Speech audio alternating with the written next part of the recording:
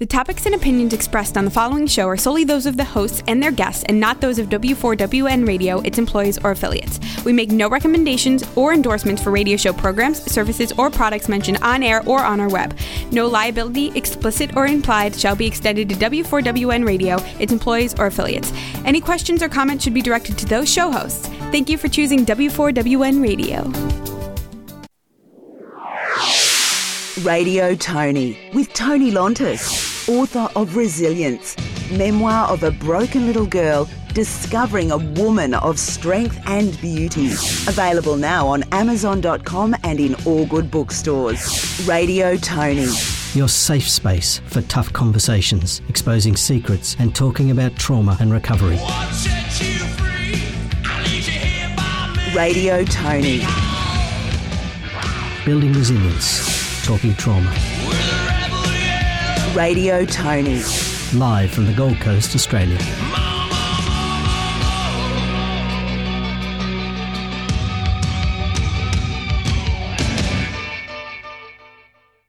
Radio Tony.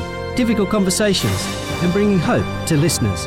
Live from the Gold Coast, Australia on W4WN. Good morning, everyone, and good evening, everyone in America. I'm your host, Tony Lontis, and you're listening to Radio Tony. Now, this morning we have a guest first up, and her name is Honor Newman. Now, Honor is a psychologist, a writer, speaker, and artist. She lives in Melbourne with her two beautiful children and a cat. Honor is passionate about empowering women and runs a monthly women's circle designed to help members beat feelings of isolation and to give and receive support to each other. She also has an online perfectionism buster program to help break these habits step by step. She loves to cook and share meals with family and friends, and she's a self-proclaimed fashionista. She's an avid reader of both fiction and psychology and spiritual self-help books. And whilst we're waiting for Honor to come live on air, our subject today with Honor is going to be perfectionism. And she's going to tell us what that looks like in your life, how it translates in your life, and also a bit about Honor herself and what led her to talk about her perfection, her life's work in Killing the Perfectionist Within. So that's also the name of her book, and we'll be talking about her book a little bit later. So while we're waiting for Honor to get online, I'd really love to know who else is online. So we've got Honor on the line now. So good morning, Honor. How are you? At least I think we have Honor online. We're working on getting her on the line right now, Tony. Okay, thanks, Rebel. So whilst we're waiting for that to happen, I'd really like to know where our listeners are from today. So if you pop on to W4WN, and in the bottom right-hand corner is the chat box. And in the chat box, you can ask us questions, send us messages, and let us know where you're listening from. I'd love to know whereabouts you're from and what the weather's like in your area. In Australia at the moment, it is incredibly dry, and we are facing the worst drought situations in many, many decades. In New South Wales, which is just over the border from where Radio Tony comes to you live, there are really nasty bushfires up and down the coast, and they are causing havoc, loss of life, loss of homes, and similar to the LA bushfires, they are a massive concern. Fueling those fires is, of course, the dry, dead devastation from lack of rain. There's no rain apparent in the forecast for the weather.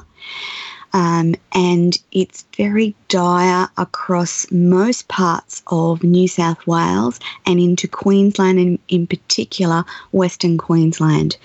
We live in Tallebudgera Valley, which is on the border of New South Wales and Queensland, Australia, and we have bushfires in the surrounding hinterland about 20 kilometres from us.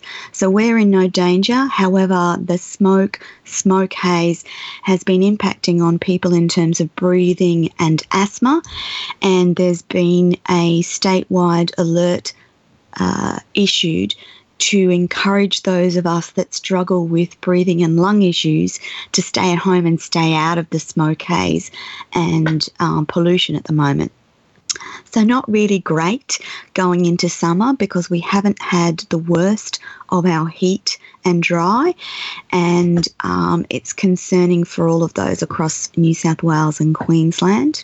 So if you're listening in the USA, you're going into winter, so I'm expecting that a lot of you are experiencing some nice cold weather and snow, no doubt, whereas in Australia we're heading into summer and the heat, and in Queensland, the humidity. So we're still struggling to get Honor on the line. Can you hear me yet, Honor? No, not yet. Okay, well, with that in mind, I might just pop on over and start us off talking about perfectionism. And perfectionism is a trait of people, personality trait for people who are often high achievers. Perfectionism is something that I've struggled with a lot of my life, and it's a difficult thing to overcome. And to overcome it, you actually have to look inside yourself and discover what it is that makes you think that the world is a place where you need to have things perfect or otherwise you can't function. I'm also told that perfectionism is something that is manageable. And again, Reggie, you've just had snow in North US. Okay, so is that a good thing? Do you guys like the arrival of snow in winter, or is it something that you dread?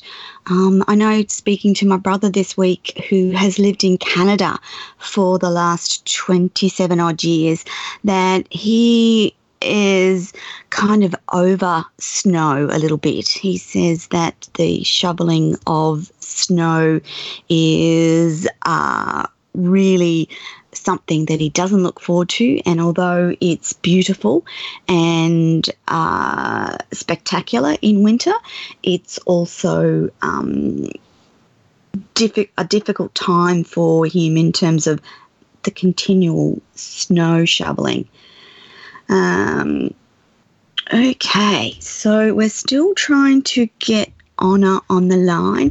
Honor, if you can hear us, just jump off the phone and allow Rebel to call you back. Reggie, how much snow do you get at your place during winter? Is it meters and meters, or, sorry, you're in feet, aren't you? Is it lots and lots of feet, or is it just a light dusting? I'm curious to know the levels of snow that fall in winter across the US. In the background, you guys might note that I have my little snoring dog with us today. Her name's Tiki. She's 7 years old. And our feet. Okay, and we have Honor on the line. I'm so glad you're here. How are you? Good, how are you? I'm really good. We've had a few technical issues this morning, our listeners, and so we have Honor on the line now, and we're going to start our little conversation asking Honor what led her to become a psychologist. Was it something that you thought of doing all of your life, or was it something that only you discovered towards adulthood? No, all of my life, for as long as I can remember, from the earliest age I can remember, I've always been really fascinated by human behaviour and different cultures and travel. And I remember my parents took me to Fiji when I was 8, and it was the first time I'd been overseas, and I remember going, wow, finally I get to go overseas. And I was 8, so I've always been fascinated by people and cultures. Well, that's fantastic to know. So you've been a psychologist for a long time now, but I'm curious, what tipped you into your genre, I guess we could call it, of perfectionism? What made you think that would be a wonderful thing to talk about and be an expert in? Well, it was a bit of a journey. Like I didn't really pull it out of thin air. It just happened through a series of steps. Yes. I've always been interested in women's issues. So when I graduated from the course, my master's degree, an opportunity came up to work in a clinic empowering women around birth. Yes. And so I was there to help with postnatal depression and stuff like that. Yeah. And then I realised very common patterns. Women were all struggling with the same thing, which was this perfectionistic personality type. Yeah. And then I started working with women in general, and I realised that they also were struggling. So it kind of clicks in my mind that this is an epidemic. Yes. I agree. And so I started helping them, and then I just wanted my reach to get bigger and bigger, so that's what I'm working on at the moment. Yeah. So all that work with women led you to the conclusion that there's a perfectionism epidemic across the world. So let's start and tell our listeners what perfectionism looks like and what traits are exhibited when you struggle with that personality trait. Well, you want everybody to think that you have it all together.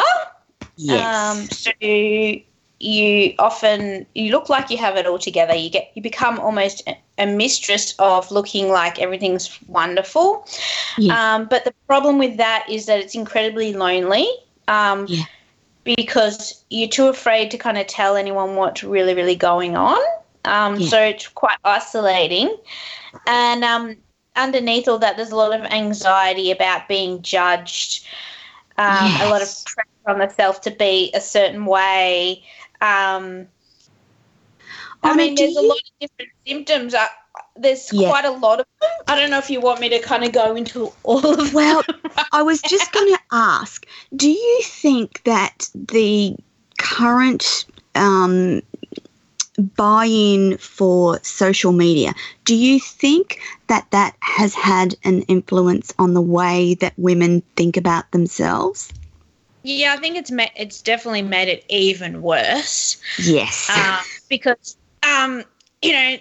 if all women, like so many women are struggling with perfectionism and they're going to be putting like their best face forward on social media, then it's perpetuating it. Because everybody goes, look at them having a great life, but, deep down I don't feel like I am. Why do they get it? But it's everybody doing the same thing, everybody pretending that their lives are wonderful.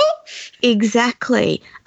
So I'm just going to revert to some of our questions quickly. And while we're waiting to get you on the line, I just asked our listeners where they were from and what the weather was like, because I know the US and Canada are starting to see their first snowfalls, whereas in Australia we're just heading into the heat of summer.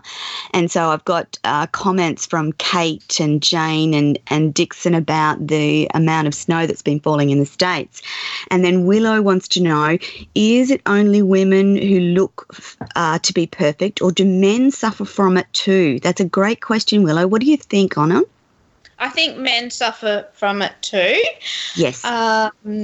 I choose to specialise in women because that's just generally my passion. I love to work from a feminist framework, and I love to see women like blossoming into their power. But a lot of men that I have seen have also struggled with it. Right. Okay.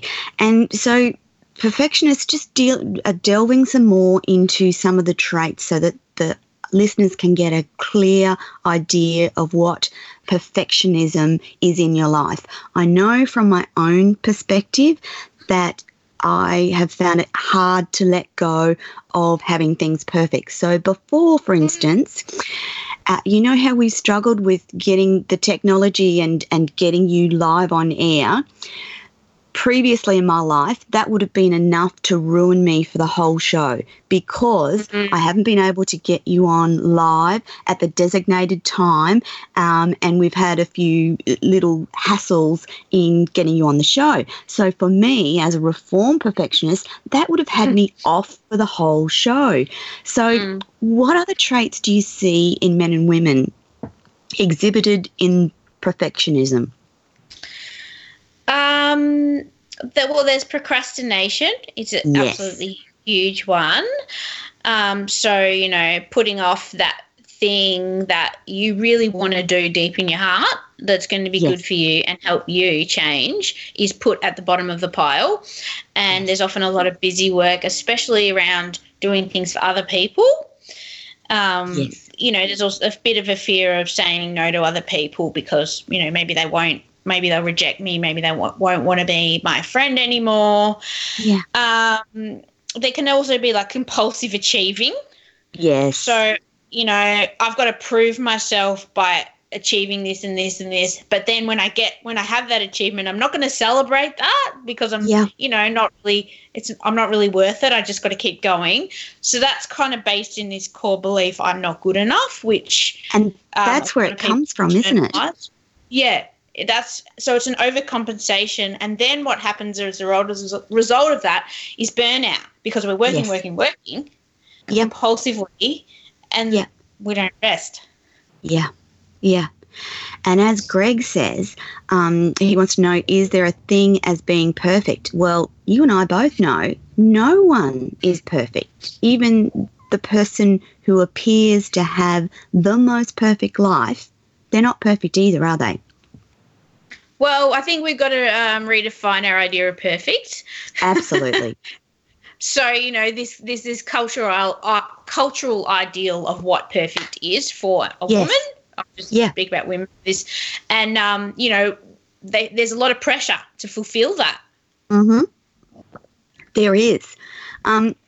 Jenny wants to know, how did you overcome this issue? So I'm going to let you go for that first on it.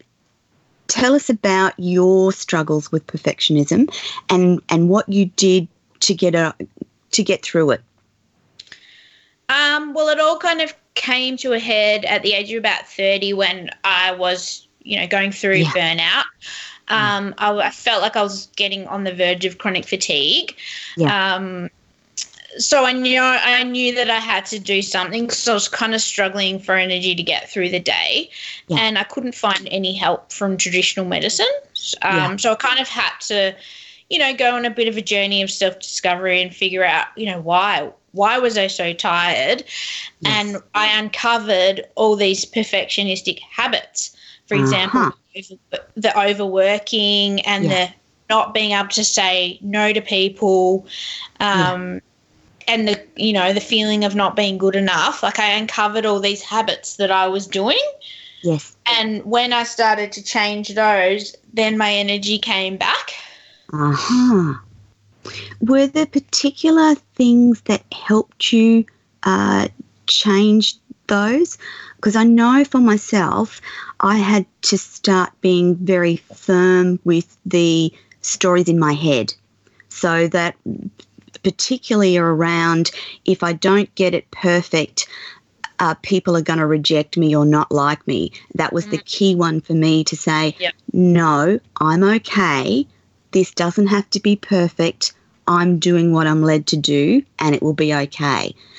So those words or words to those effect, I had to start being firm in my mind, and every time something come up that said you're not worthy, I had to counteract it with words along the lines, yes, you are worthy. Yes, this is okay. It doesn't have to be perfect. Did those sort of things work for you, Honor?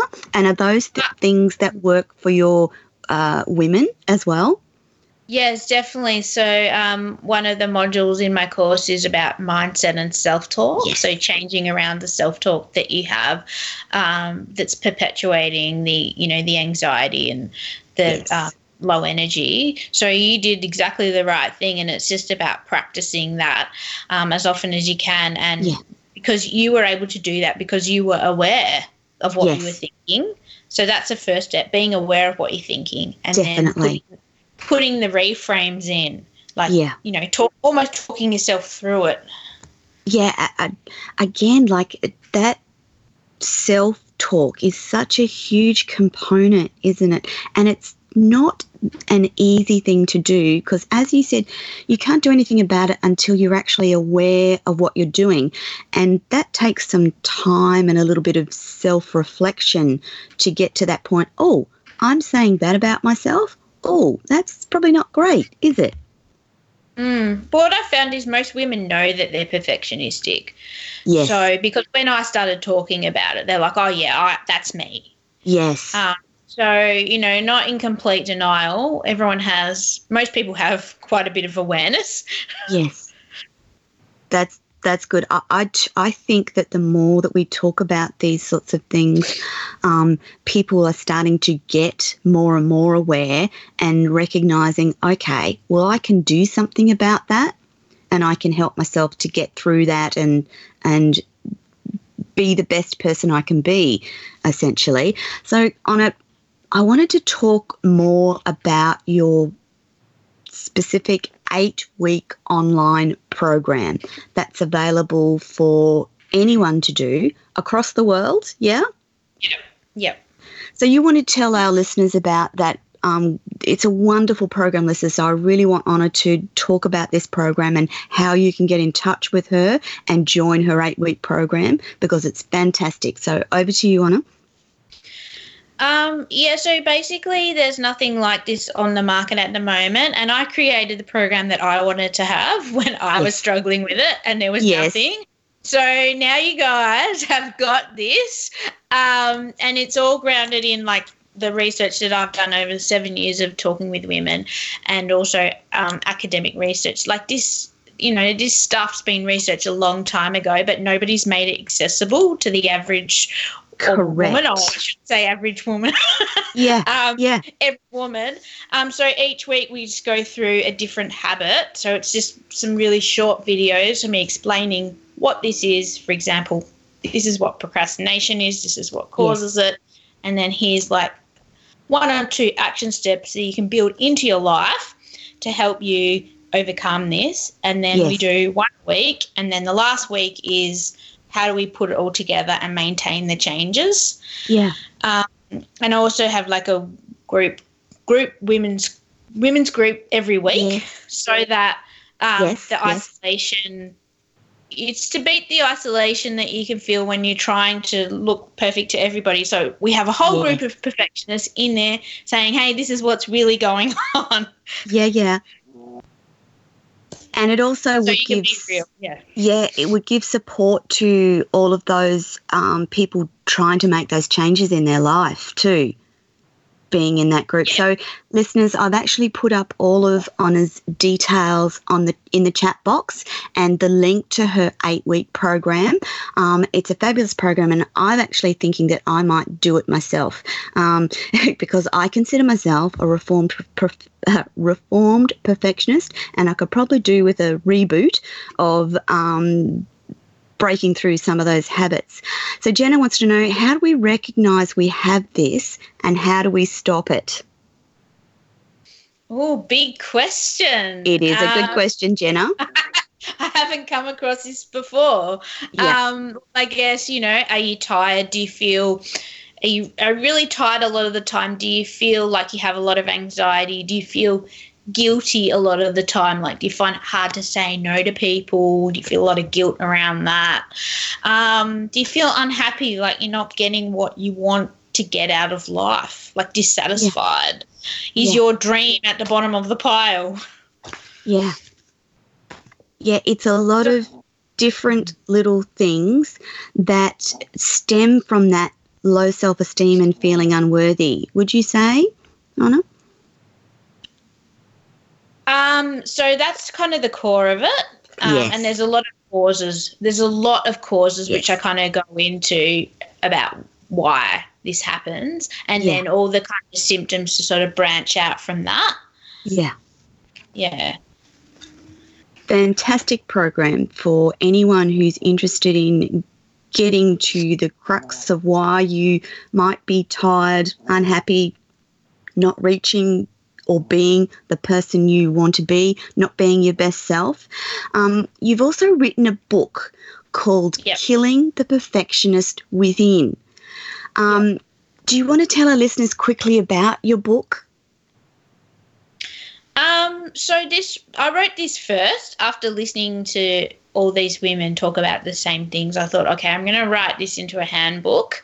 So the first part of the book is all about the causes, why does this happen? So that could be really interesting to read as well as doing the course. I was just going to say that sounds like a really good something to do before you jump on the course with you. Yeah. Have a bit of a feel for whether you like it, and Yes. Yeah, fantastic.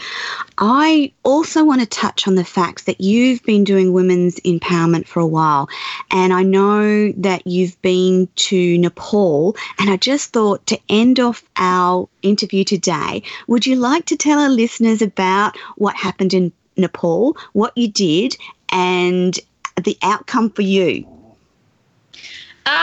So as I love women's empowerment, I thought I'd like to go to a more disadvantaged country and do that. Yes. But one thing I didn't know about Nepalese culture is that they're absolutely obsessed with learning English. So the Women's Empowerment Project was teaching English because there's a whole lot of women like around our age, like 20 to 20 up, that haven't had a proper education. Yeah. So it's kind of like a project to give them some education. Fantastic. But it was really fun. Like we taught them The Cure, that song Friday on My Mind. Yeah. We got them dancing and singing, and they loved it. Fantastic. So how long were you in Nepal on that project? A month. A month? And so I'm guessing that you got more out of it than you originally thought that you were going to get out of it? I don't know. I was attracted to that holiday, and it was, it was fun. They really looked after us well. We were in a volunteer house, and they took us sightseeing and, made sure. It's a beautiful culture. They're just really lovely, peaceful, caring people. They're all Buddhists. So. Yes. That Buddhist, where the Buddhist culture is predominant in a country, you will find that beautiful, peaceful, generally happy people. Would you agree? It's just something about Buddhism that engenders peaceful, quiet, happy living and gratefulness and graciousness as well. Well, I mean, I've always loved Buddhism, and it was that was probably the best part of the experience for me, just seeing how it plays out, like if everybody practices what kind of culture you have, and it's really beautiful. Yeah, fantastic.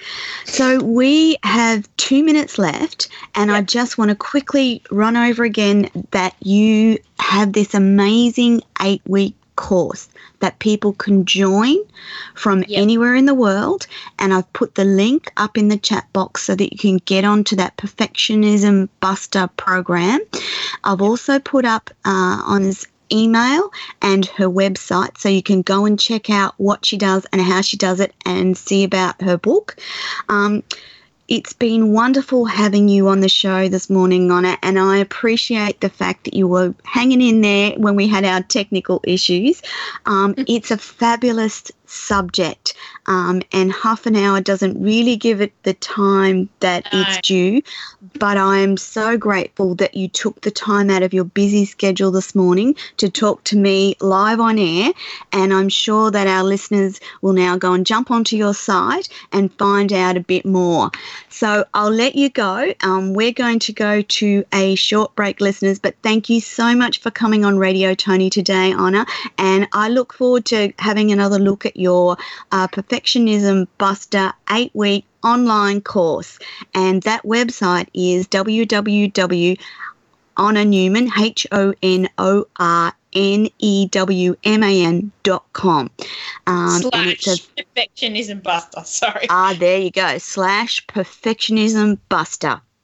Yeah. So fabulous. Thank you so much for coming on the show, and I'm sure I'll talk to you again soon. Bye for now. Okay. Over to you, Rebel, for a short break. Thanks, Anna. See ya. Keeping the conversation going on the suppressed social and moral issues. This is Radio Tony on W4WN. Join Tony Lontis, author of Resilience, Memoir of a Broken Little Girl, discovering a woman of strength and beauty on the Women for Women network. Radio Tony uncovers and exposes the social and moral issues of our time, bringing social consciousness to the airwaves. You're not alone with secrets. Let's talk trauma and resilience. Radio Tony is your safe space for these tough conversations. Radio Tony with Tony Lontis, live from the Gold Coast, Australia, Thursday evenings from 7 p.m. Eastern Standard Time on W4WN. Radio Tony on W4WN, your safe space for tough conversations.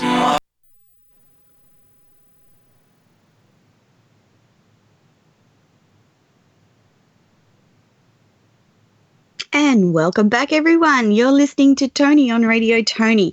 And so before we have our next guest come on, I've got a few things to tell you about.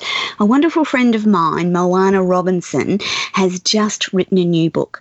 And Moana has a mission, and that is to empower others to glow from the inside out.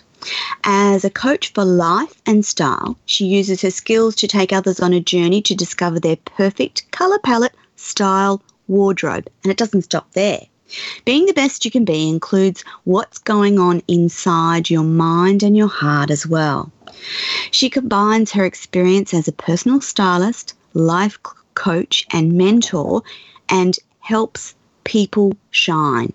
She helps them find that magic combination of colour, body shape, lifestyle and personality. And the magic is in unleashing the untapped confidence we keep hidden for fear of standing out. With a huge amount of life experience, Moana has a passion for helping others using many skills and modalities. She coaches, mentors, supports and encourages others to find their true passions and purpose in life. There is so much more than the outside image of a person. It's the person as a whole who can benefit from the guidance in life and style to shine and be the absolute best person possible. So Moana's new book is called Living with Sass and Style Over 50. And it's a perfect gift for yourself or anyone who is approaching their fabulous 50s. I'm sure we all know someone who is in their 50s or approaching their 50s. So if you're a woman over the age of 50 and feeling a bit lost, or you've fallen out of love with your body and wardrobe, if you want to feel confident and alive again, you're not alone, because there's a lot of women and men who experience this as they move into their 50s and beyond. So Moana's book is a must-read by a professional stylist and life coach. And it's been designed to empower you to take charge of the next stage of your life and rediscover your sass and style. By now, she's lived through many life challenges and rewards and has experienced many highs and lows. You may have been divorced, remarried, lost, loved, and loved again. And you may be wondering what's ahead as you approach your 50s. So Moana's book helps you learn about sass and style in your 50s. And it includes confidence and practical life tips in the first half of the book, and then styling know-how and practical information to sort your wardrobe and image in the other half of the book. So I'm going to put up this information about Moana's book in the chat box, and then I've got a couple of questions I'm going to answer in the meantime. So Kelsey, not sure if you caught that. She is dealing with perfectionists. She corrected the host when giving the website information. Yep, Kelsey, I know. But as Anna would say, we as reformed perfectionists continue to try and do things better. But yes, you're right. That's an example of perfectionism. The fact that the link for the 8 weeks perfectionism is up, you're absolutely right, Kelsey, and thank you for your comment. Holly, has this author been on the show before? In talking about Moana, no, Moana hasn't been on the show before, but she is coming on the show. Her book is just in that pre-release stage, about to be released very soon. So you've got in the chat box links to where you can pre-buy her book. And she writes from a wonderful wealth of information about being over 50 and sorting out your wardrobe and giving you more confidence and style. So I've actually had one of Moana's sessions for myself because I wanted to see how my wardrobe was sitting as I'm into my 50s now. And she was an immense help in giving me, I'm really short and short and stumpy, I guess you'd call me. And it was really helpful to talk to Moana about what styles of clothing suited me best. And I just made a few subtle changes in the types of dresses and outfits I buy and the colours that I buy, because Moana sits with you and goes through the colours that look best on you and that make you look better. So you might know yourselves. Sometimes you wear a colour and you feel on top of the world, and other times you might put a shirt on that you just like, that's what you wear because that's what's in your wardrobe, but it doesn't make you feel as wonderful as, say, your favourite blue dress. So Moana helps with all of those things. And again, we'll be having her on the show next week to talk more about styling and fashion for over 50s. Murray wants to know, can anyone ever get over the perfection obsession? Well, Murray, I know myself that I still confront those areas in my life on a daily basis. And I have to work on it every day, and I know that I probably won't ever be over it because I'm a high achiever. I suffer from anxiety. I like things to run smoothly and straightforward and perfectly, and I do struggle when things don't run perfectly, and life is not perfect. Humans are an imperfect species. So I'm constantly talking to myself in my brain. So for me, self-talk is that key component.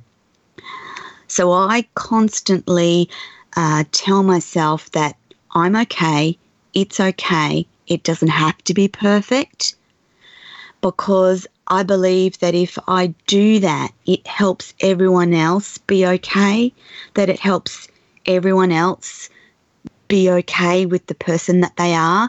For me, for the longest time of my life, you know my story, where I was born with a facial defect, which resulted in left-sided facial palsy. So my smile was really quite crooked, I guess you could say, in my early childhood, and it looked like I'd had a stroke. And then in my 40s, some of the nerves that had started to regenerate, and I actually started to smile with a bit of a dimple. But it wasn't till my 40s that I could look myself in the mirror and say, Toni, you are a beautiful woman. You're okay. Your smile is imperfect, but that's what makes you you. So again, I think that lots of us have traits of perfectionism in our lives, and it's good to try and overcome some of those things because it helps you be a better, more balanced person. So, Murray, I still struggle, and I'm quite sure a lot of other people still struggle, and it's a great question to ask in our perfectionism show this morning. Over to a word from our sponsors. I have 2 sponsors for Radio Toni, and one of them the show will be familiar with, and that's Kerry Hort-Rowe from Brain Thinking, the brain behind brain thinking, and HBDI testing. And just for those who are new listeners, HBDI testing is the Herrmann Brain Dominance Instrument. And the little test that I did was a 120 question survey that evaluates and describes the degree with which my brain thinks. And there are 4 thinking quadrants, so there's 4 bits to it. And last week we talked with Kerry about what my personal profile revealed about me, and it's given me a new perspective on how I think, how I communicate, how I collaborate with other people, how I solve problems, and a lot more about how my brain thinks. So the Herrmann Brain Dominance Instrument, HBDI profile, is a little similar to DISC. And I'm not sure if you, my listeners, have heard of DISC before, but DISC is a popular employee assessment and a good tool for understanding different styles of behaviours and perspectives of ourselves. So when you combine that with the HBDI model, it gives you a really good idea on your behaviour traits. And so with DISC, D stands for dominance, I stands for influence, S stands for steadiness, and C stands for conscientiousness. Unlike HBDI, it's a brain-based premise that considers how we process information. So the HBDI is how we process information we get from the world, and DISC is our behaviour in terms of the world. And it's really fascinating to have a deeper idea of how you function in the world, because it helps you react better. It helps you understand when you function best and when it's best for you to have conversations. And those 2 assessments are quite different. And Kerry, the show's sponsor, her preference is to use HBDI to help people know about how they think. So Mel wants to know, how did knowing things change you? So Mel, I'm hoping that you're still talking about I hope you're talking about the HBDI profile, because one of the things that Kerry pointed out to me from my profile was that I don't do analytical or mathematical things really well. So knowing that means that I should try and do those things. So things like bookkeeping, I should do that later in the day because that's when my energy is highest. That's another thing that the profile showed me, that my energy is highest late afternoon and going into the evening. So that's when I should do the things that my brain is not good at. David wants to know, how can a person know and how will it help them? So again, I'm going to put Kerry's details up in the chat box, because if you go onto her site, you can do a small proportion of the program, and it gives you like an intro to doing the bigger profile that I did.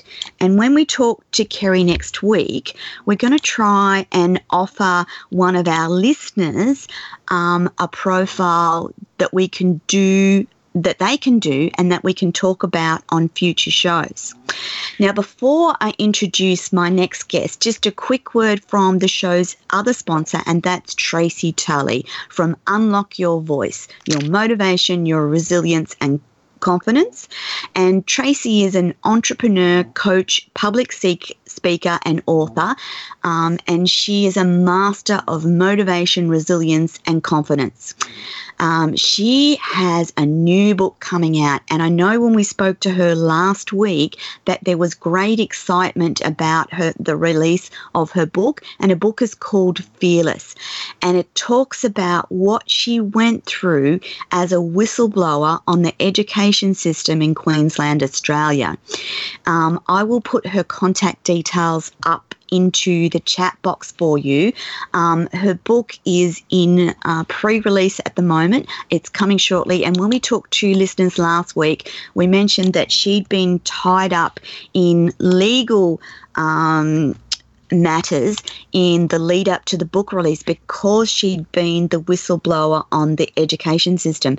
And remember, last week we talked about the impacts of what that whistleblower had been on her family, and in particular we talked about the time when her son was badly assaulted by adults, and he was only 13 at the time. So Tracy's details are up in the chat box. Look out for her book called Fearless, which talks about bullying and retribution in the education system in Queensland, Australia.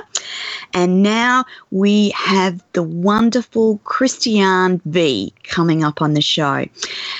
Christiane is a beautiful person, and today we're going to be talking about health, healing and her brush with domestic violence. Welcome to the show, Christiane. How are you this morning? I'm very well, Tony. Can you hear me? I can hear you most definitely. I'm hoping that the listeners can hear you too. Awesome. I'm so glad to be here, and thank you for having me. Oh, it's my pleasure to have you. So I thought that this morning we would start out by telling our listeners a little bit about you. So let's start with you, Christiane. Awesome, Tony. What would you like to know? Well, let's just generally. So you're a mum and you have a son. You've been through some pretty horrible trauma. So let's start there. Oh, okay. So, yes, like many women and also men, I have to say, that have experienced domestic violence, I actually remained in a marriage situation for 20 years and just being probably influenced by religion and that marriage lasts forever and all these thinking I had to endure, I had to suffer to probably get something and somewhere, which is religion teaches we got to suffer. And I really took that on. So for me, I had to put up with it, and I didn't think I had the choice of really finding another way of having a healthier life. I thought I had to put up with this kind of suffering and this kind of way of life because maybe there was a gain in it, which is at the time I was very naive, and probably people who remain in this situation are very naive. They don't think further than what they know, and it has them remain in a situation where they're very disempowered and they become a victim of someone who actually has control over them, and they don't see any way out at that very moment. So you stayed in that marriage for 20 years. Correct. What was it that finally tipped you into getting out of it and seeking help? Right. Okay. So I put up with it, and what really had me to make the decision, because when my then husband started hitting my son, and I thought he could do it to me, but then he wouldn't do it to my son. Yeah. And I knew I had to make a decision to protect him because it was my duty to do so. Christiane, how old was your son at that time? He was 16. Yeah. Pretty important stage for a young man, isn't it? Yes. And even if he was 16 or 5 or any age, and I realized that he had no right to do this to my son. And it had me to really see where I was at and what I was putting up with, and had me to make a drastic decision to change my life. Yeah. Sarah wants to know, Christiane, why did you stick it out so long? Was it mostly around those Christian beliefs that you had to stick with a marriage even when it's bad? It's this and more, because yes. I think another thing that people in these situations deal with is that they can't ask for help. They isolate themselves. They feel ashamed. They feel nobody knows. And if I tell them, what would they think? And you actually portray your life and your marriage. You keep it together from what people is seeing. Yes. And then you really put up with the horrible situation behind doors and live with it, even if it's intolerable. But keep smiling. I had a great career with the Department of Defense at the time, but I just kept going to work and smiling and making believe that my life was perfect, and it wasn't. Yeah. We've had a wonderful discussion with our first guest today about perfectionism. And so that's part of it, isn't it? That whole pretense and that facade that the world sees, that if you step behind that, you'll find someone who's really fractured, traumatized, and not knowing where to go to ask for help. Correct. And also with the perfectionism, you keep your house clean, you dress very well, you look good. So people have no idea because you're playing the role very well. Yeah. Hannah wants to know, who can you ask for help? So where did you go for your help, Christiane? How did you seek help? Okay, for me, I did not have help. This is what had it prolonged as well, because at the time I was in New South Wales, I went to the bank and asked for a loan. They said, we can't give you a loan. I went to the Salvation Army. Sorry about the Salvation Army. I talked to them and nobody was there qualified enough to listen to me. They said, no, go back to your husband. All the doors I seemed to knock on did not really. I even went to refugees and they told me, oh, you've got a job. You can't stay here. So I had to go back to my husband. Where would I go? The refuge centre didn't even want me there. So my goodness. Yes, it was I went to the police station because my husband locked me out of the house. And then he said, you got to go to the chamber magistrate. He didn't accompany me home. He didn't even tell me I can take you home so you can get in safely. He said, no, you have to go to the chamber magistrate to get your keys back because my keys was locked inside. And he said, you got to go to the chamber magistrate and just, I don't know, a court order or whatever I had to do. So everything I tried to do to get out of the situation, I had doors closing in my face. And I just didn't want to go to family because they thought we had my life. I didn't have a family. I had friends and he had family on his side. So then I felt trapped, totally trapped. Oh, my goodness. So you sort of essentially helped yourself because you had a job and essentially the world looked on and thought, well, she's okay. Do you think that there's more help now for women or it's not that much better? Oh, it's definitely more help. And I'm actually linked with Rotary, and we were introduced to a company like a non-for-profit, which I so admire. And once I have myself established, I think I would support them, because they came and gave us a talk at Rotary, and it's called Zephyr. Organization, I think it's called. Actually, what they do is when women go through domestic violence situation, they actually take over and find a school they place them somewhere safe, and they find a school for the children, and then they have everything organized for them to start school the next day. Practically, they give them the uniform, the class. Really? They find out class they're going to be in. They get all the books that they require for the curriculum, and all the stationery. They get them shoes and socks and backpack. They're ready for school practically the next day, which is like, I thought when they gave that talk, I cried, because I thought, where were they when I was in that situation and I didn't know where to go, and I didn't know how to have my son to start school, so I could deal with what I was dealing with, and you could just go find new friends and really getting on with his learning and finding new friends and continuing his life, so that his life was not so interrupted. But I admire this organization. And that was Rotary that helped you with that? Oh, no.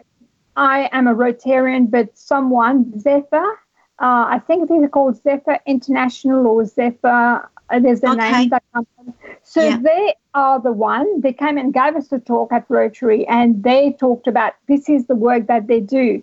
They actually make sure when children are removed from domestic violence situation, that their schooling life, do not get interrupted, and also they can find new friends, and mentally they can adjust much better and really have less trauma. Yeah, that's incredibly important. I've just put a few numbers and websites up in the chat box in regards to domestic violence help in the US and Australia. For those of you that are listening, if you need help, just jump on Google and type in domestic violence help, and you'll have a lot of sites that come up. Keep finding one that works and helps you. So skip forward, and you managed to get out of that situation. What happened next in your life, Christiane? What happened next in my life, I had to leave my house behind, and I had to start all over again. And fortunately, I had some super, because I worked for the Defense Department for quite some time. So I had some super, which actually helped me purchase a new home and, try to find get on my feet again.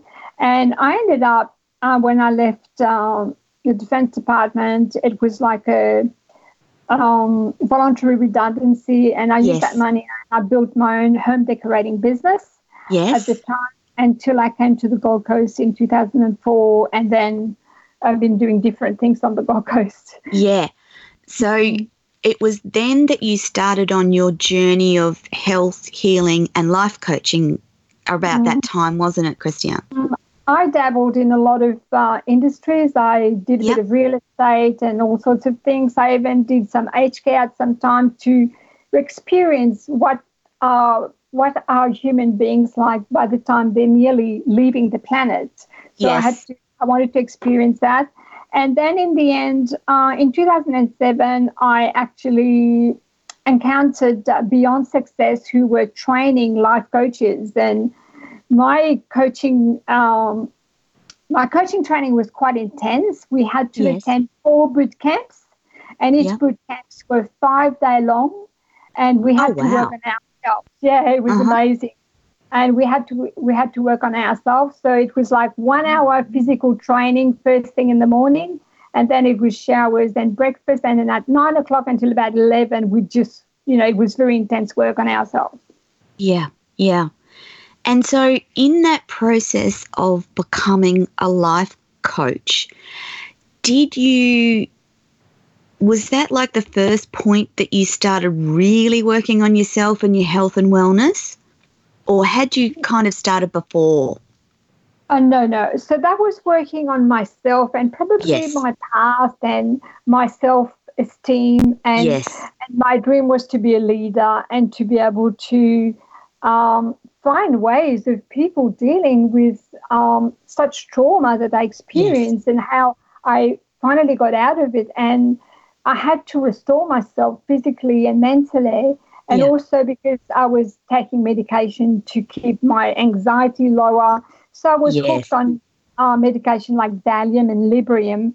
And I had to get rid of all that and really restore my health. So in the end, for me, going along the line, only about 3 years ago, I was diagnosed with diabetes, and that's how I went focusing on health itself, although I've maintained my health along the way. And I think what saved me when I was in the domestic violence situation, I tried to get out and do yoga, and I think that sort of helped me healthy. So that helped me manage my situation while I was in that domestic violence situation. I studied. I was doing studies in library. I was doing library studies. So actually I had an outlet of some sort to keep educating myself and also meeting people socially. So although I did not speak about my personal life. Isn't it incredible that many men and women in domestic violence situations can keep such a public, wonderful profile where behind the scenes they're completely falling apart? Like, it's fascinating, isn't it? So it's just, it's such a difficult element of life for those people who live through it, and it leaves a lasting trauma on yourself and your body, doesn't it, Christiane? So I think fortunately, even in my book, I talk a bit about it. I was introduced to Zen Macrobiotic while I was working with the Defence Department while I was coping. I mean, before I had my child and my situation got worse. And I'm just going to read a little bit of something, if I may, from my book. Yes, please. Which will give you an understanding. So on page 62, I wrote, the macrobiotics principle is based on Oriental medicine dating back more than 5,000 years ago. So Zen Macrobiotic is a guide to rediscover the ancient basic truths about optimum health and longevity. It teaches the human species how to find happiness through having a healthy lifestyle and achieving youthfulness through nutrition. Macrobiotic is the basis of the biological application of Oriental philosophy and medicine. It is about taking responsibility not only for yourself, but also for your environment, so everything and everyone coexist in harmonious way. It is about gratitude and appreciation for this amazing planet that provides us with everything we could wish for. It is about discovering authentic happiness. So for me, I was introduced to that kind of concept. So it gave me a glimpse of there is something more than trauma, the trauma that I was exposed and I was experiencing. So it had me seeking for what is it that is missing, or what is it that I could still discover to really recalibrate or rebalance my life in a way, because I could see other people, some people being happy out there, and I was like, what is it that they're doing that is right, and what is it that I'm not doing that's not working? So it's just speaking. Christiane, did you realise that domestic violence leaves an imprint on your brain and your brain pathways, so that it directly affects the way you think and it impacts your body in terms of it predisposes you to diseases like diabetes, rheumatoid arthritis. They're all it's known that they can be triggered by trauma. Correct. Yeah, all these do, because that's why people get autoimmune disease as well, because their body takes the impact of all these traumas, and sometimes they get stuck in their mind and not knowing how to get out of it. And when the constant thinking about, what you're suffering and how to get out of it, and what's the way out, and who's going to help me. Yeah. So all the stress that comes with it does impact the body. And the anxiety related to, is he going to hit me today, or is she going to hit me today? That constant fight or flight, that stuff happens at a fundamental level in your brain. And if you keep your body in that way for such a long time, of course it's going to result in a physical manifestation like diabetes, rheumatoid arthritis, anything autoimmune, including fibromyalgia, any of the autoimmune. It's the body's response to continued, unabated stress, isn't it? Yeah, it's whatever you actually experience in your mind. It actually deposits itself in your cells and also affects your cells in the end. Yeah. And your body. Yeah. And I'm not sure that people readily recognise that trauma has that physical impact on your body. Is that your experience, Christiane? Do you find that people don't recognise that having been through trauma, your body bears the scars of that? Yeah, because they're resigned to it. They think that they don't have any choices. And this is what one of my biggest points is, that when I was diagnosed with diabetes, for example, every time I went to the doctor, he would say, oh, no, it's genetic. You're going to have it because your mum had it and he knew my two sisters had it. I realized that some other of my siblings do have it now as well. Yeah. And then when he actually presented that to me, I go, no, I've always tried to be healthy. I don't really want to. And I felt I had a choice. But most people do not think they have a choice. And they say, it's genetic. I don't have any choice. So they resign themselves to it, and they think that they're going to have to take it on because that's what happens, because that's what they're told, and that's what they believe. And they resign themselves to it, and then they take it on and they live with it.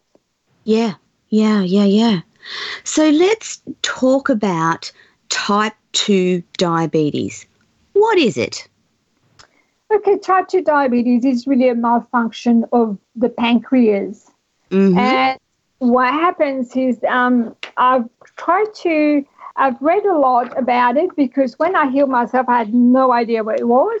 But more and more, because I'm getting into like keto actually helps diabetes a lot. Yes, because the basis of keto is actually, which people think fat is not good for your body, but it's good fat. And avocado is one of the primary food for it. Yes. So keto focuses on like 50% fat in your diet, and then to 20% protein, and the rest is salads and all sorts of things. So they reckon that actually I'm trying to find my note to explain about diabetes, because the way the body actually, I've read, I'm just going to go through that and I'll see whether it makes sense to you. Yes. So insulin and its function in the body. So, and apparently when your body is low in salt, then it actually it's more acid. It's more sugary, so it's more acid. And that would invite diabetes to be part of how your body is functioning. So they reckon higher salt intake would be better for balance the insulin in the body. So that's why the macrobiotic principle is that your body is either too acid or too alkaline. Alkaline is actually it's like salty, and when it's acid, it's sugary. So so that's insulin actually stunts growth. It increases insulin. low insulin in the body. Its function is to so when you have increased insulin in the body, your uric acid level is actually increased as well. Yes. So people are issues with that. That's another thing to watch for. So eating protein and carbohydrate actually spikes insulin in the body. As soon as you eat carbohydrate and protein, it spikes your insulin. So insulin converts carbohydrate into glycogen. Yes. Which is a form of sugar, which is accepted by the bloodstream. And that's what the body needs for energy, by the way, and your brain needs it to think. Yes. Correct. And which it gets stored in your liver and your muscles. Yeah. So any excess of glycogen gets stored as fat in the body. Yes. So once it manufactures the glycogen and distributed to your bloodstream, then the excess is actually stored as fat to be used as fuel afterwards, or energy. So the function of insulin is to help the process of absorption of nutrients in your body. The nutrients that are not used immediately get stored as fat and they're used later, as I just said before. So when you're not eating, your level of insulin goes down, which then in turn lowers your level of glucose in your bloodstream. And then the pancreas is prompted to secrete glycogen to be used as energy. Yeah. So eating too often does not allow glycogen or fat to be used as fuel. Then what we do when we keep eating, we're using the insulin, which hasn't been processed. Yeah. But when you use insulin, it actually burns really, really fast. So your body keeps getting hungry and it keeps asking for more insulin to be. So as your body uses the insulin, your body asks for more, so you get hungry. So it's just like a vicious circle. Yes. Yeah. And in the end, it bypasses the process that the pancreas does. The pancreas actually turns the insulin into glycogen and fat. Uh-huh. Okay, so then when we use glycogen as fuel, it's used more efficiently. And Dr. Eric Berg actually, there's two types of fuel that we use in our body. It's glycogen and fat. Or glucose fat. So when we use glucose, then it's just like it actually compares it with. I'm going to get confused now, so because I'm just trying to comprehend all this myself to be able to communicate. But anyway, so ideally, so one of the best ways to deal with diabetes is actually to eat less and to leave a window of 5 to 6 hours rest in between eating, because then it allows the process of the body focusing on creating your glycogen and your fuel. Right. Your glycogen and your fat as fuel. But when we eat fast, we don't allow that process to happen, and then we pile on fat because we disrupt that mechanism of the body. Yeah. If that makes sense? Yeah. Okay. So that's a bit about diabetes. What were the symptoms that you first noticed? For me, I can't remember too much. I was feeling very unwell. Very unwell, but also one indication was I had a white coating on my tongue and around my mouth, and I thought that was unusual. So I went to the doctor and he sent me for a test, and then they refused to give me the test because my blood sugar was extremely high. They said we could not give you the sugary mixture for you to test because you probably get a hypo. Into a coma. Yeah, that's right. So they said, we can't give you the test. So I went back to my doctor. So he started prescribing medication and sending me to the podiatrist and to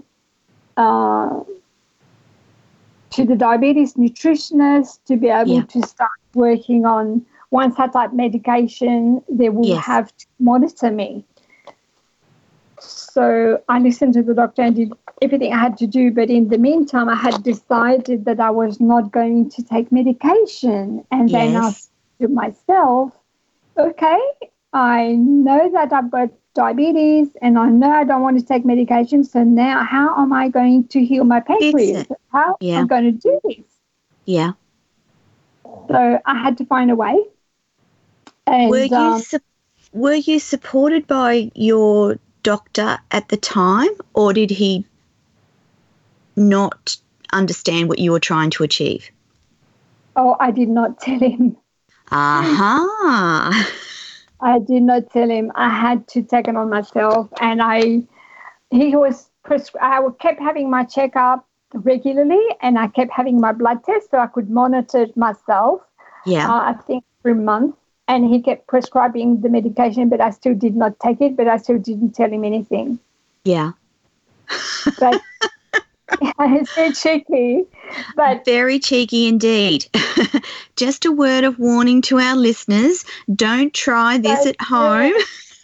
Unless you know what you're doing. Or alternatively, find a doctor who is interested in helping you look at alternatives than taking medication.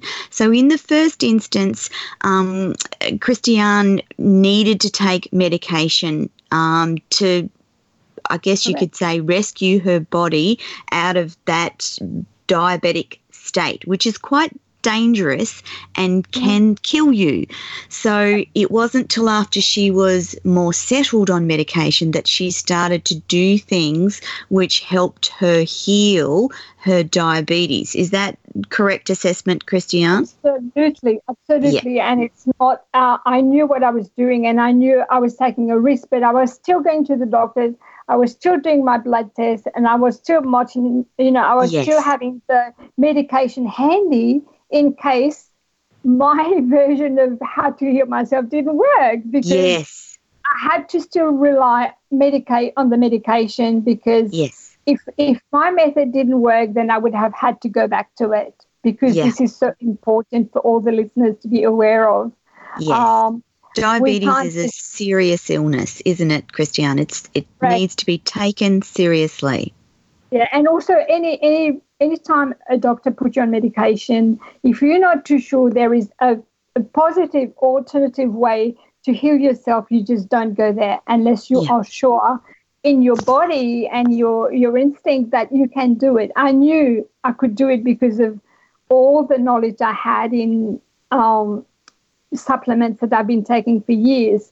And I fell back onto it, but I was checking all the time that I was doing the right thing anyway, and I was still having my blood test, and I was still monitoring how I was going, and I was still keeping in touch with my doctor just in case things went a different way, because it was something new to me to explore, and I had no assurance that what I was doing was correct. So I still had to rely on the medical knowledge and assistance to be able to get through it. Yeah. So do you know how prevalent diabetes is across our societies, Christiane, by any chance? It is, but it's not an autoimmune disease that people are experiencing, and most of the time they're not aware. They know they are, but they don't know what is it exactly. They will go to the doctor and prescribe certain things, but they don't really know sometimes that they have an autoimmune disease. So, as well as diabetes, but the best way is to focus on losing weight. Once you lose weight, your body usually goes back to its natural state, and you can manage it better, and you can maintain your health from then on. And you'll find all these conditions that you have, arthritis, fibromyalgia, and many others will disappear, because your body then is allowed to function the right way and do what it's meant to do, because the body is an incredible machine. And it knows to do all the time, but we've got to assist it. with what it does. So what are the ways that our listeners can prevent developing type 2 diabetes? So we've talked a little bit about the first one, that's losing weight. What else, Christiane? What else can they do to prevent developing diabetes? Okay. So another thing is just really watch what they eat. And so if they familiarize themselves with a keto diet, and I've got a list here which I've put together, and it's called low insulin and rapid fat burning diet, and being aware of how much carbohydrate they intake in their body every day, how much protein, because these two would spike their insulin straight away. If they focus on the good fat food, which is almond, avocado, coconut. Coconut is a must instead of using vegetable oil. Coconut oil in everything is the best. Probably not in salad because it actually it actually hardens. But mostly I put coconut on my body. But coconut, I drink coconut milk, and I don't drink the normal milk. I drink either rice milk or coconut milk. I put it in my smoothie, and the other items are flaxseed, which is very good in the smoothie, pumpkin seeds, hemp seeds, olive oil. I only cook with olive oil and make my salads with it. Walnuts, and brie is very good as a good fat as well, and sardines. So in the word carbohydrate, you have carbohydrate, the good ones, in Brazil nuts, pecan nuts. In fact, nuts are very good. I'm typing as you speak in case you can hear me typing, Christiane, because I'm putting the notes in the chat box. I'm not sure I'm keeping up with you, but that's fine. That's no problem. I remember most of them. But the one that are higher in carbohydrates is probably cashews and peanuts, which could be avoided. But the other ones are, also almond is a bit high, but the walnuts, macadamia, pecan, and Brazil nuts are amazing. You can have them anytime as a snack, and it will actually keep you lean, and it's got good fat.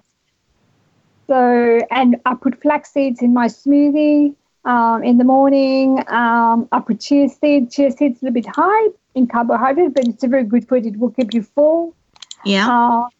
But also organic eggs is very good, and wild fish, which is very rare now. Most of it is farmed, so wild fish is very good as a source of protein. Also, what I'd like to advise is that I've ended up like having one meal a day now. Wow. Yes, that's all I have. And like this morning, I woke up, and one thing that I take religiously, I would highly recommend, I have 2 fruits and 2 vegetables in my smoothie. And then I would add some chia seeds, and that will keep me full for about 2 or 3 hours. Okay. So it's just doing basic things like that, and just have a routine where if somebody 3 times a week had a smoothie with what I just mentioned, I would have celery and green apple. And the fruit would be green apple and a kiwi fruit, and the vegetable would be a handful of spinach and some celery. And then I do a smoothie with that. Sometimes I put some blueberries in it, and put some either rice milk or coconut milk. So I would say that if I do it in a NutriBullet, I'll have 2 big glasses. One will have chia seeds, and the other one will have some protein. Yeah. So that is a practice of this 3 times a week will keep anybody healthy and their weight down. Very simple. Very, very simple. What about exercise? Very, very important. And all the time I was losing weight to control my diabetes, I walked probably an hour, at the most 4 times to 5 times a week. I think if somebody walked regularly 3 times a week, that would be, keeping yourself healthy at any time. Okay. Again, just making notes of these. And then I know you talk a little bit about planning, scheduling and time management. How do they fit into disease management? Planning, it's just really planning and time management. Planning really is, for example, for myself, I know sometimes I can't cook a meal and I do want to eat well. So what I do when I come home with all the good produce, I have a big bunch of celery, I'll bring on a big bag of carrots, I'll buy some sweets and some, what are they called? Sweets and the other one, the white vegetable. I can't think of the name. Not potatoes, turnips? Turnips. Yes. So I get turnips and there's the other one. But I just make a big pot of vegetable soup, and I cut the celery with all the bits, the leaves and everything. Yes. And I make a big pot of vegetable soup. I chop all these veggies. I don't put potatoes. And then do you freeze? Yes. Once it cooks for 2 hours, and I just put them in the containers and I freeze them. And the days I don't want to cook, I don't want to have time to cook, and I want something really decent to eat, that will be for lunch or dinner or anytime I'm hungry and I want something consistent to it. That's what I eat. Yeah. So that's planning. That's planning. Yeah. So that's about thinking in advance of what you need to do, what you're doing during the week, and planning your meals and what you'll eat so that you eat healthily versus just grabbing something quick and easy. Correct. Yeah. And no packaged meals, no frozen meals ever. No, I only trust what I prepare. And when you prepare, you put your own energy in the food and you can benefit from it. Okay. You also talk about goals and spirituality and mind-body health. So what do you mean by goals?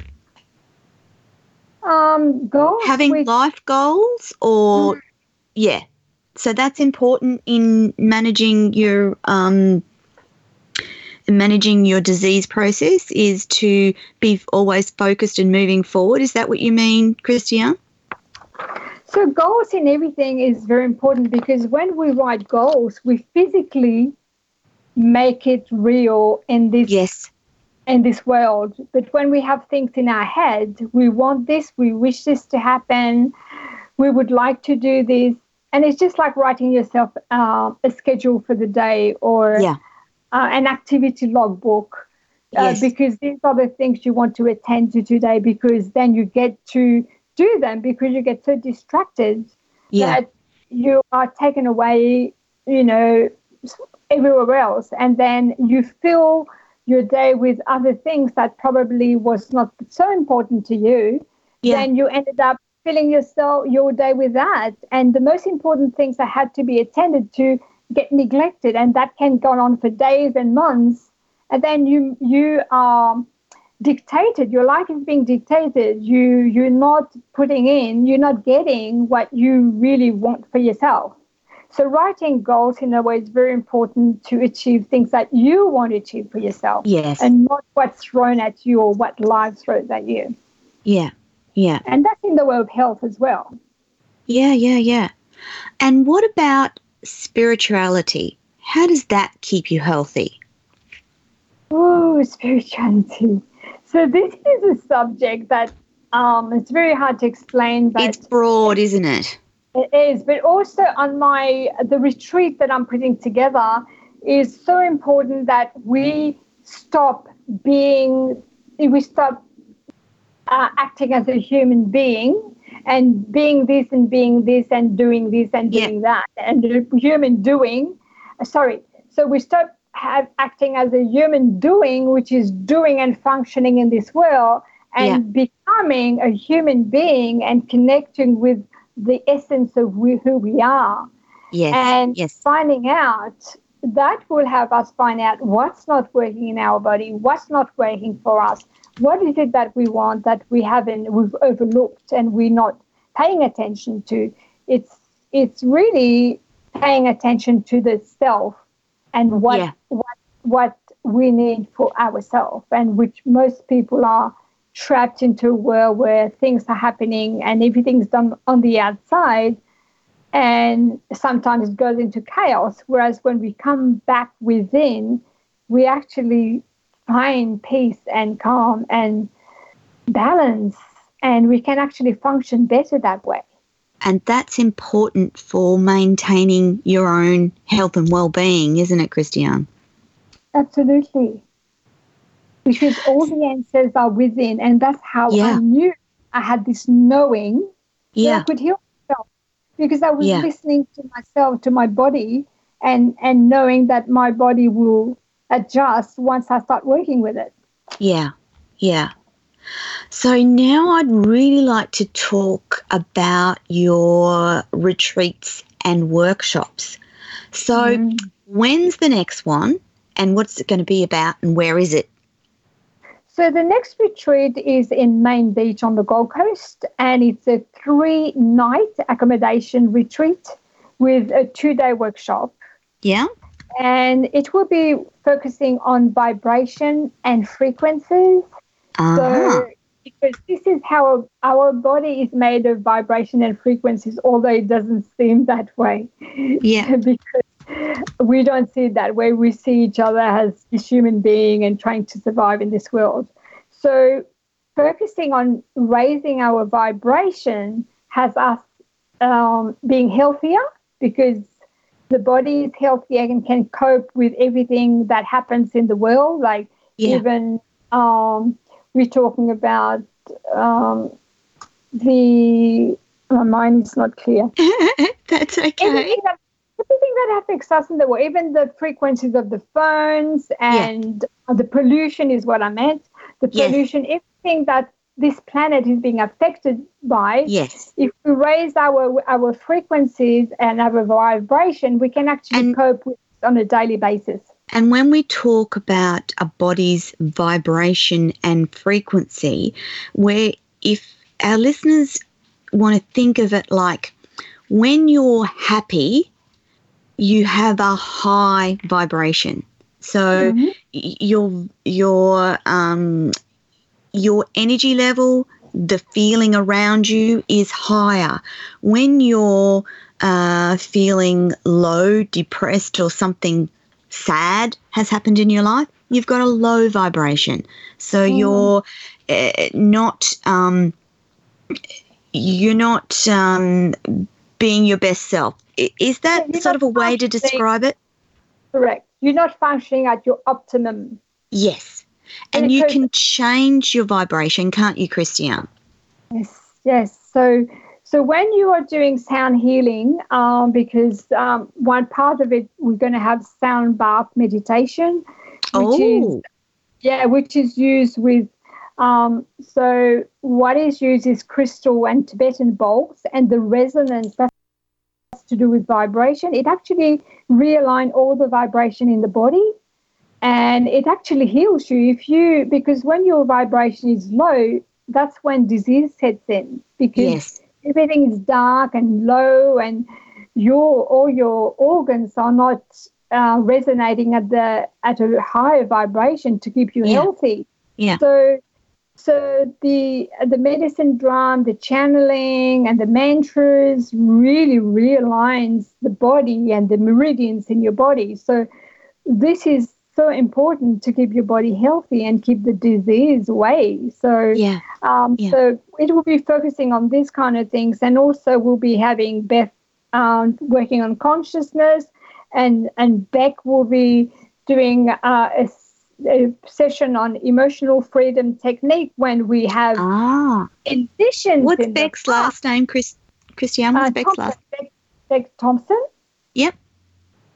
So she actually, I had 2 sessions with her because, as you know, I've had issues with domestic violence, and what stems back. I had 2 sessions which unblocked with my father and with my feeling on unworthiness, because he actually had my little sister as the favorite, and I thought I'm not worthy and I'm not, and it had me have a low self-esteem, had me to be in a situation that I wasn't loved by my husband, and had me trapped in a domestic violence situation. So, and this releases, the emotional freedom technique releases from issues in the past that are still playing in your today life and keeping you in the same situation again and again and again.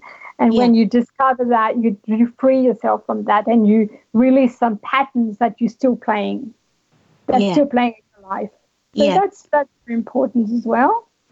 And you're doing all of those things in 1 week, in one weekend workshop here on the Gold Coast. Yes, and there'll be qigong and yoga. There's also belly dancers that are coming to entertain us on the last day, Saturday night, and they're fabulous. They come from Tiagam in the country. The girl who does meditation, she comes from Ocean Shores or Kingscliff down south.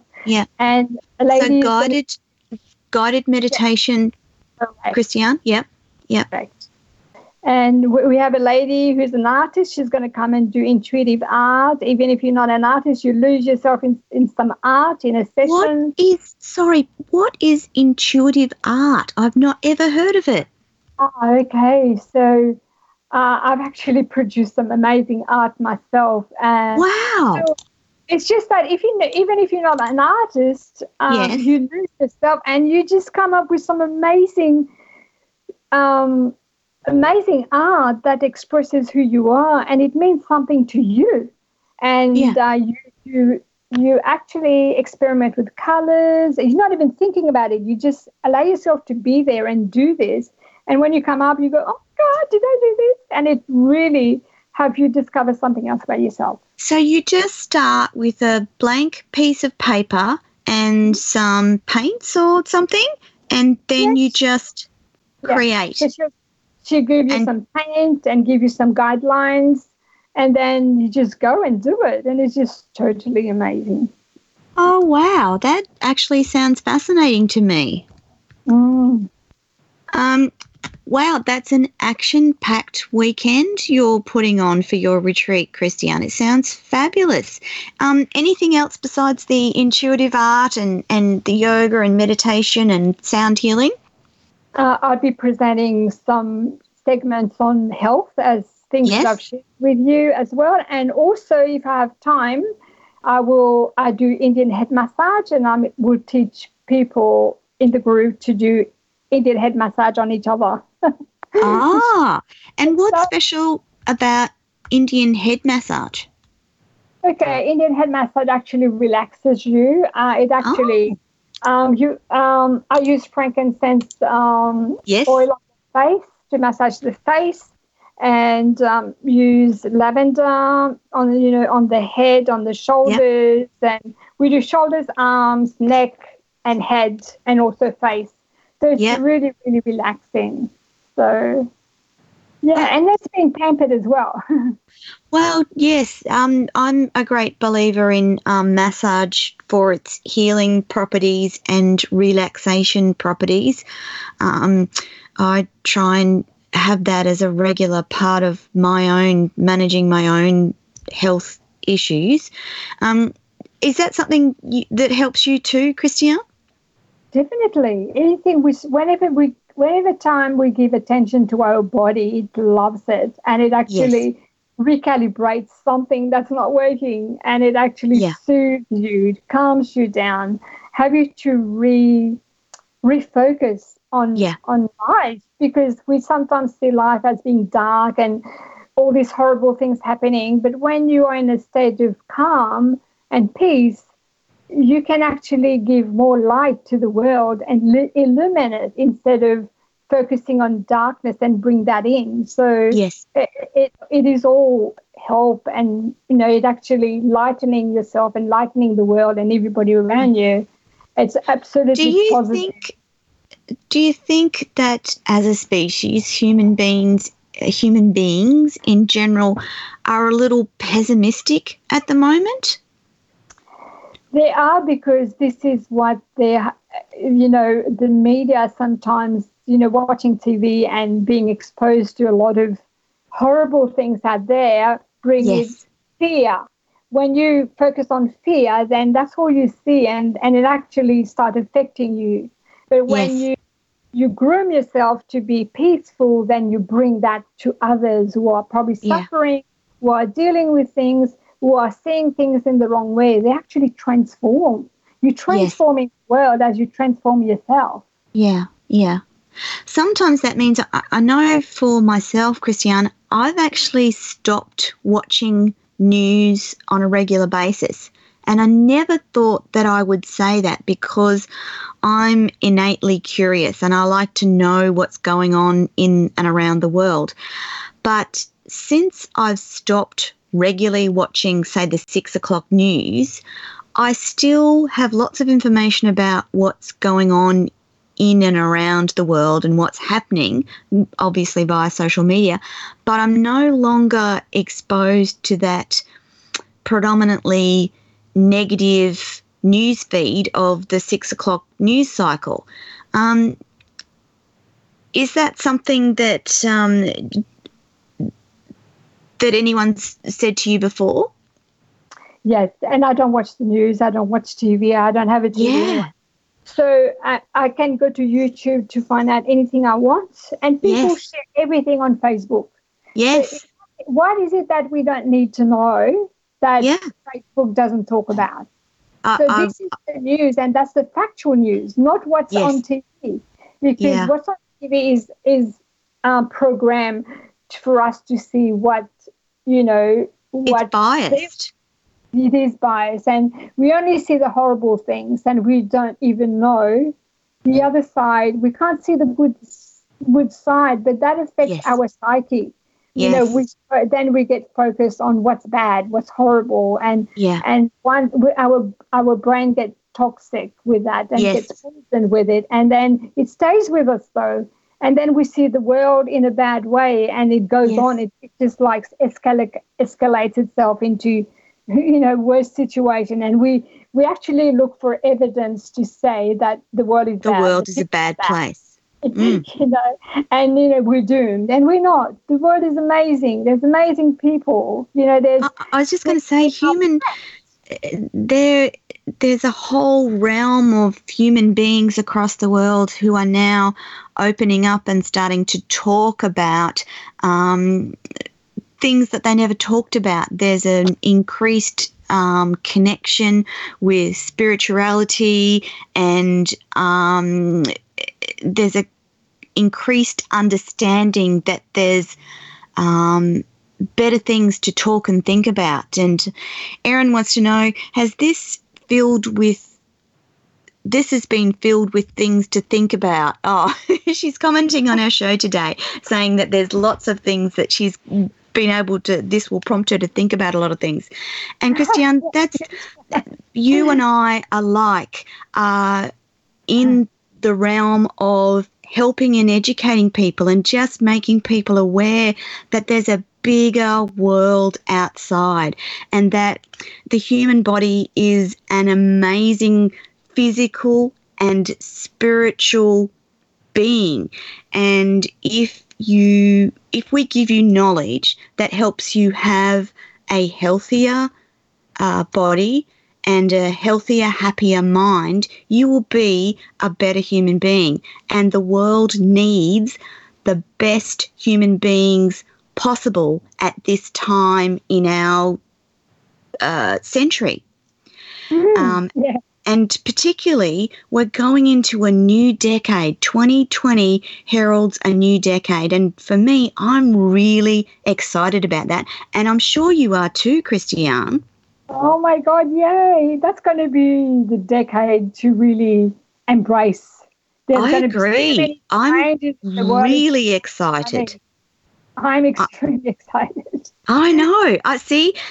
I talk to lots of women and men, and the excitement that's being heralded for 2020 and the next decade in terms of so many things, knowledge, spirituality, technology, and I see it as a positive, wonderful thing of humans moving forward and not being stuck by lots of things. I see lots of healing. I see lots of learning about the knowledge of healing, and as with your work, that ability to heal ourselves and heal our minds, the knowledge that healing your mind will help you heal your body.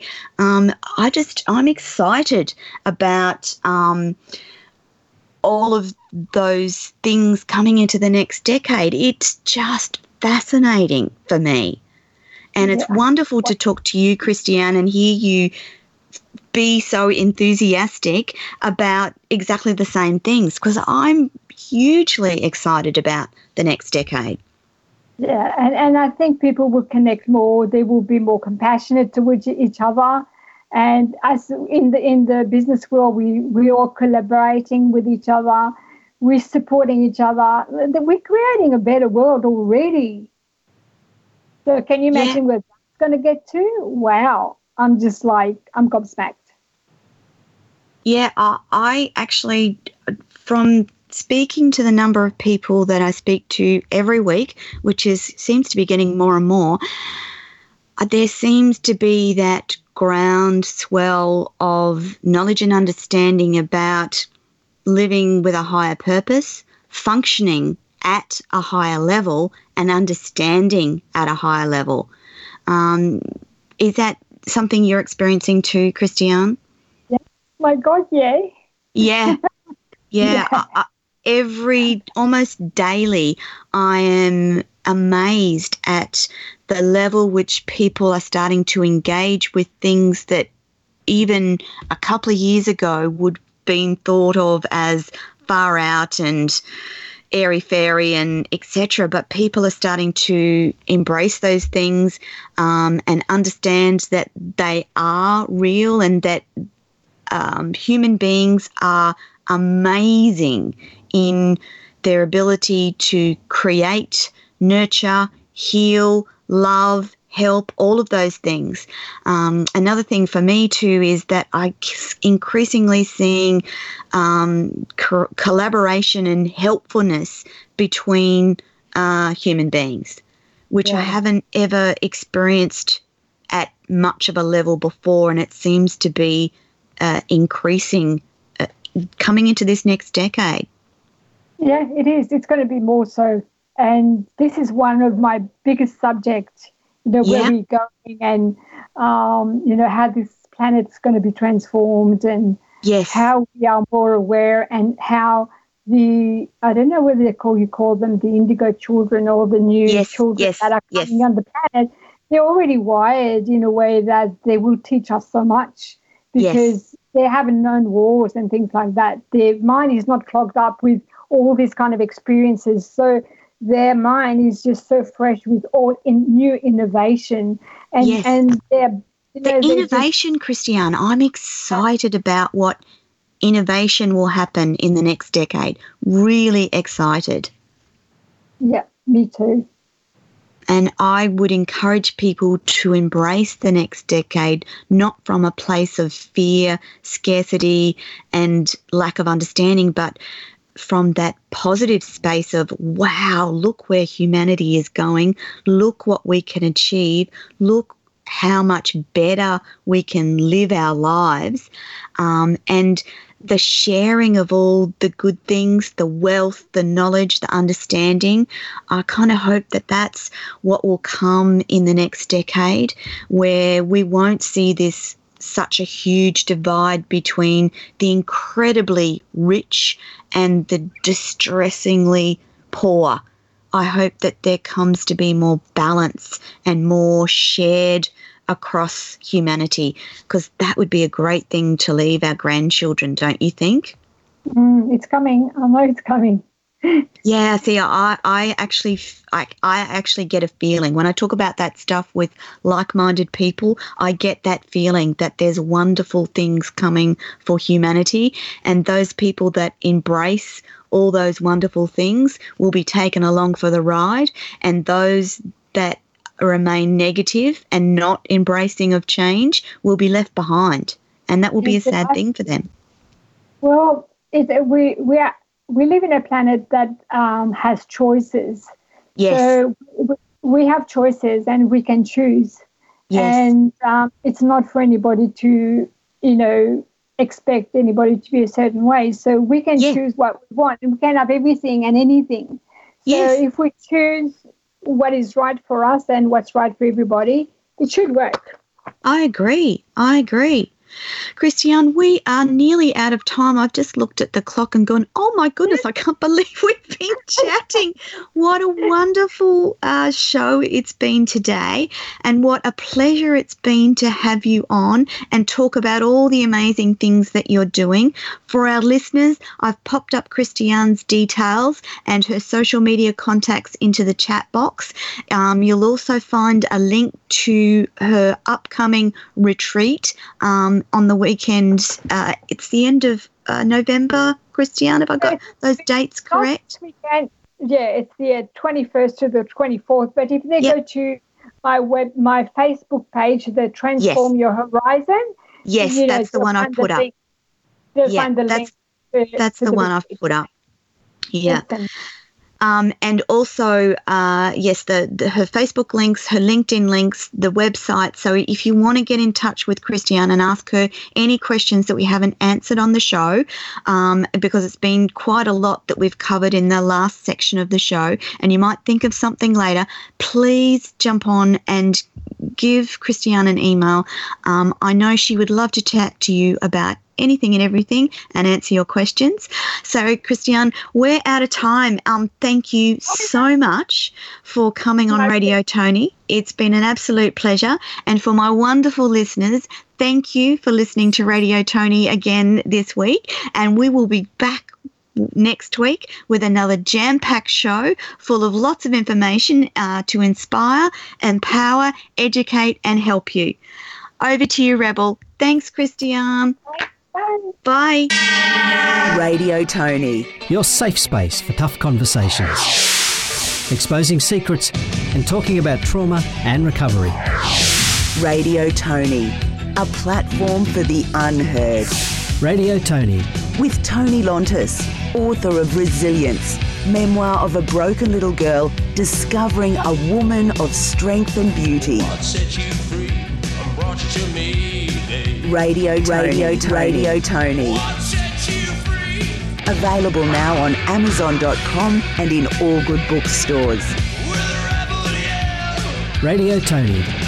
Back next Thursday from 7 p.m. Eastern Standard Time, live from the Gold Coast, Australia.